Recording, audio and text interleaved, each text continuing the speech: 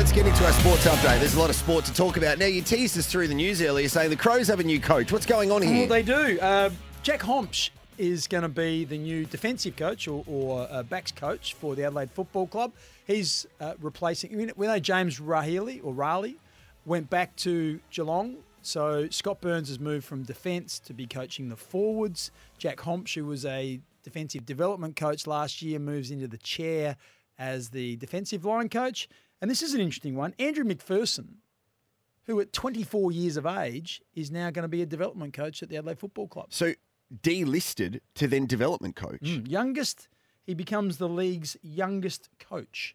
Wow. 24 years of age. He seems like he's been around forever. I checked to make sure he was 24. He turns 25 in June next year. But the club have been so impressed with his leadership and the way he carries himself that they are keen to keep him involved. So he's going to be a development coach. Our sports update is thanks to Konecranes and DMAG, shaping next generation material handling. What else you got for us, Bicks? Yeah, if you're just waking up to the international cricket scene, it was, of course, the semi-final last night. Virat Kohli, he struck a record 50th 100, and fast bowler Mohammad Shami's 7-wicket haul proved equally crucial as the unbeaten host powered past New Zealand by 70 runs to march into the World Cup final. So it's India versus either South Africa or Australia, depending on what happens with the cyclone that's sort of barreling towards the venue where Calcutta, where Australia and South Africa are meant to play. So let's have a listen to Shami's final wicket last night. 3:27 for 9. Ferguson gets it outside edge and Shami has 7. Count them all, 7 wickets for the right arm paceman, who has been on a whole different level to any other player with the ball at this World Cup. Earlier today, it was Virat Kohli scoring his 50th one-day international 100. And now Mohammad Shami has 7. So there you go. So interesting, though, because all the talk around the pitch, which is meant to have favoured India because of their slow bowlers, it was end up being Shami, who's a quick, getting 7 wickets. So interesting. But Kane Williamson, the New Zealand captain, had this to say. Yeah, I mean, look, India are playing seriously good cricket. They're a class side at the top of their game, and to come out in a semi-final and continue and repeat what they've been doing throughout this competition shows where they're at as a team. And I mean, they certainly put us under a lot of pressure in that first half. That was tough. There wasn't much in the surface for us, and we were trying to defend large parts of that. So credit certainly to the way that they played, and also in that second half, proud of the fight. Really, it was tough. A lot of movement, with the new ball and those sorts of things. So to give ourselves a bit of a sniff, although a lot of things had to go our way, was a fair effort. And I think reflecting on, whatever it's been, 7 weeks, I suppose, of cricket, I think as a side we can be quite proud of the effort that's gone into getting to where we are, and it just didn't quite happen for us today. Yeah, it didn't quite happen for them today. They lost 2 quick wickets, so they were 2 for 39 off 7 overs. But then Williamson and Mitchell got going, and they went from being 2 for 39 to 2 for 220 off 32 overs. So comparatively, they were on exactly the same trajectory as what India were, and you thought, wow, could they? But then, unfortunately, Williams got out, and then Latham got out in the next ball, and then it was very difficult for New Zealand after that. So, tough day for New Zealand after a pretty solid tournament, as Kane Williamson said there. Now, Bix, the other cricket news was that the Adelaide Strikers had a win last night. They played at home at Karen Rolton Oval, but you have a look at the table for the WBBL, and the top 3 are all on equal points. So the Adelaide Strikers get the win last night over the Sydney Thunder. Now in 4th on 13 points with Laura Volvart, 47 off 45, leading the successful run chase. So it's looking good for the Strikers. Yeah, they're doing really well. So as you said, it's a bit of a bottleneck right at the top. So they're pretty keen to see if they can finish on top there. And the other news, of course, was the Redbacks going over to the West, playing at the Wacker. Unfortunately, it was a big toss to win because the pitch was a bit green. Western Australia, unfortunately for the Redbacks, won the toss. And what they did, they sent the Aussies in, and it was quite pivotal. The Redbacks were bowled out for 192 in 73 overs.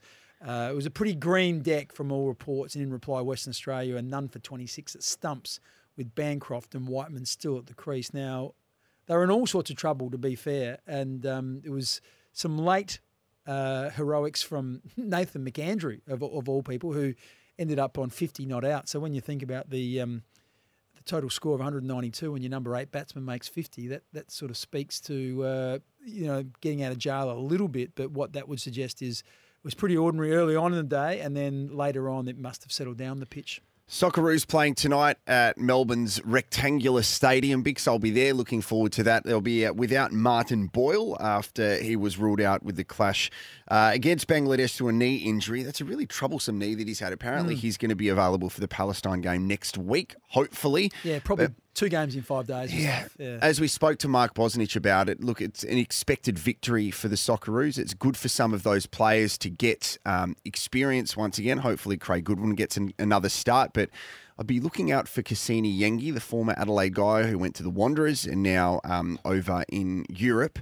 Hopefully he gets to play and gets another cap for the green and gold too. Yep, and in NBA basketball, we're talking about Josh Giddey and how he hadn't quite sort of hit his strap so far this year. Well, he clicked into gear to turn Oklahoma City's much-hyped first date with Victor Wembanyama's San Antonio into a runaway statement NBA victory. Finished with 18 points, 7 rebounds, 7 assists and 2 blocks. They won 123 to 87 at home. That is a very good result. Should have seen yesterday. I'm not sure if you saw any of the highlights of the NBA yesterday. The Golden State Warriors played against the Minnesota Timberwolves, and Rudy Gobert, who famously was the NBA player who put his hands all over the microphones just before the NBA shut down because of COVID. I'm not sure if you recall that. So he did that. He was playing at the Utah Jazz at the time. He's since moved to the Timberwolves. There was an incident on the court between Draymond Green and another one of the T-Wolves players, and Rudy Gobert stepped in to try and remonstrate. Draymond Green got him in a headlock. 3 players were ejected before anybody had scored in the match. Wow. So no one had scored, 3 players ejected, and Draymond Green now has been ejected the most times by any active player in the NBA. So it's quite fierce. It's that in-tournament game as well. So there's a lot of fierce rivalries, of course, in the NBA. And also we're expecting the full AFL draw to be announced today. So some details are emerging. So the follows on from the announcement earlier in the week of the round 0 fixtures. But we're hearing Port Adelaide is expected to host the West Coast Eagles on Sunday, March 17 in its season kickoff. That's disgusting. What, not happy with that? No. What, someone's got to play West Coast? Yeah, but I don't think that's a great welcome back to 2023. Here's the Eagles on a Sunday. Oh, I'm sorry. What were you okay. after? Bigger team. Bigger team. Yep. Well, just be careful. Maybe the Eagles might surprise you. They might Really? They might have Harley Reid playing for them in round 1, and they might be a much better outfit. Wouldn't you look at it and say, wow, that's great. Get off to a good start to the year. We play one of the Unbelievable. lower ranked teams and get 4 points in the bank, and away you go. The good news about the fixture is that potentially we're going to have Thursday night football right up until June. This is Andrew Dillon talking about that. Thursday night footy, big hit, really popular with our fans. Great for people to watch it on free-to-air around the country. You'll see the first 14 rounds where we'll have Thursday night footy, so I think everyone will be excited about that. That's good, Biggs. I like that. It makes you feel like it's the weekend very early, so that is wonderful. Chrono Cranes and D-Mag shaping next generation material handling.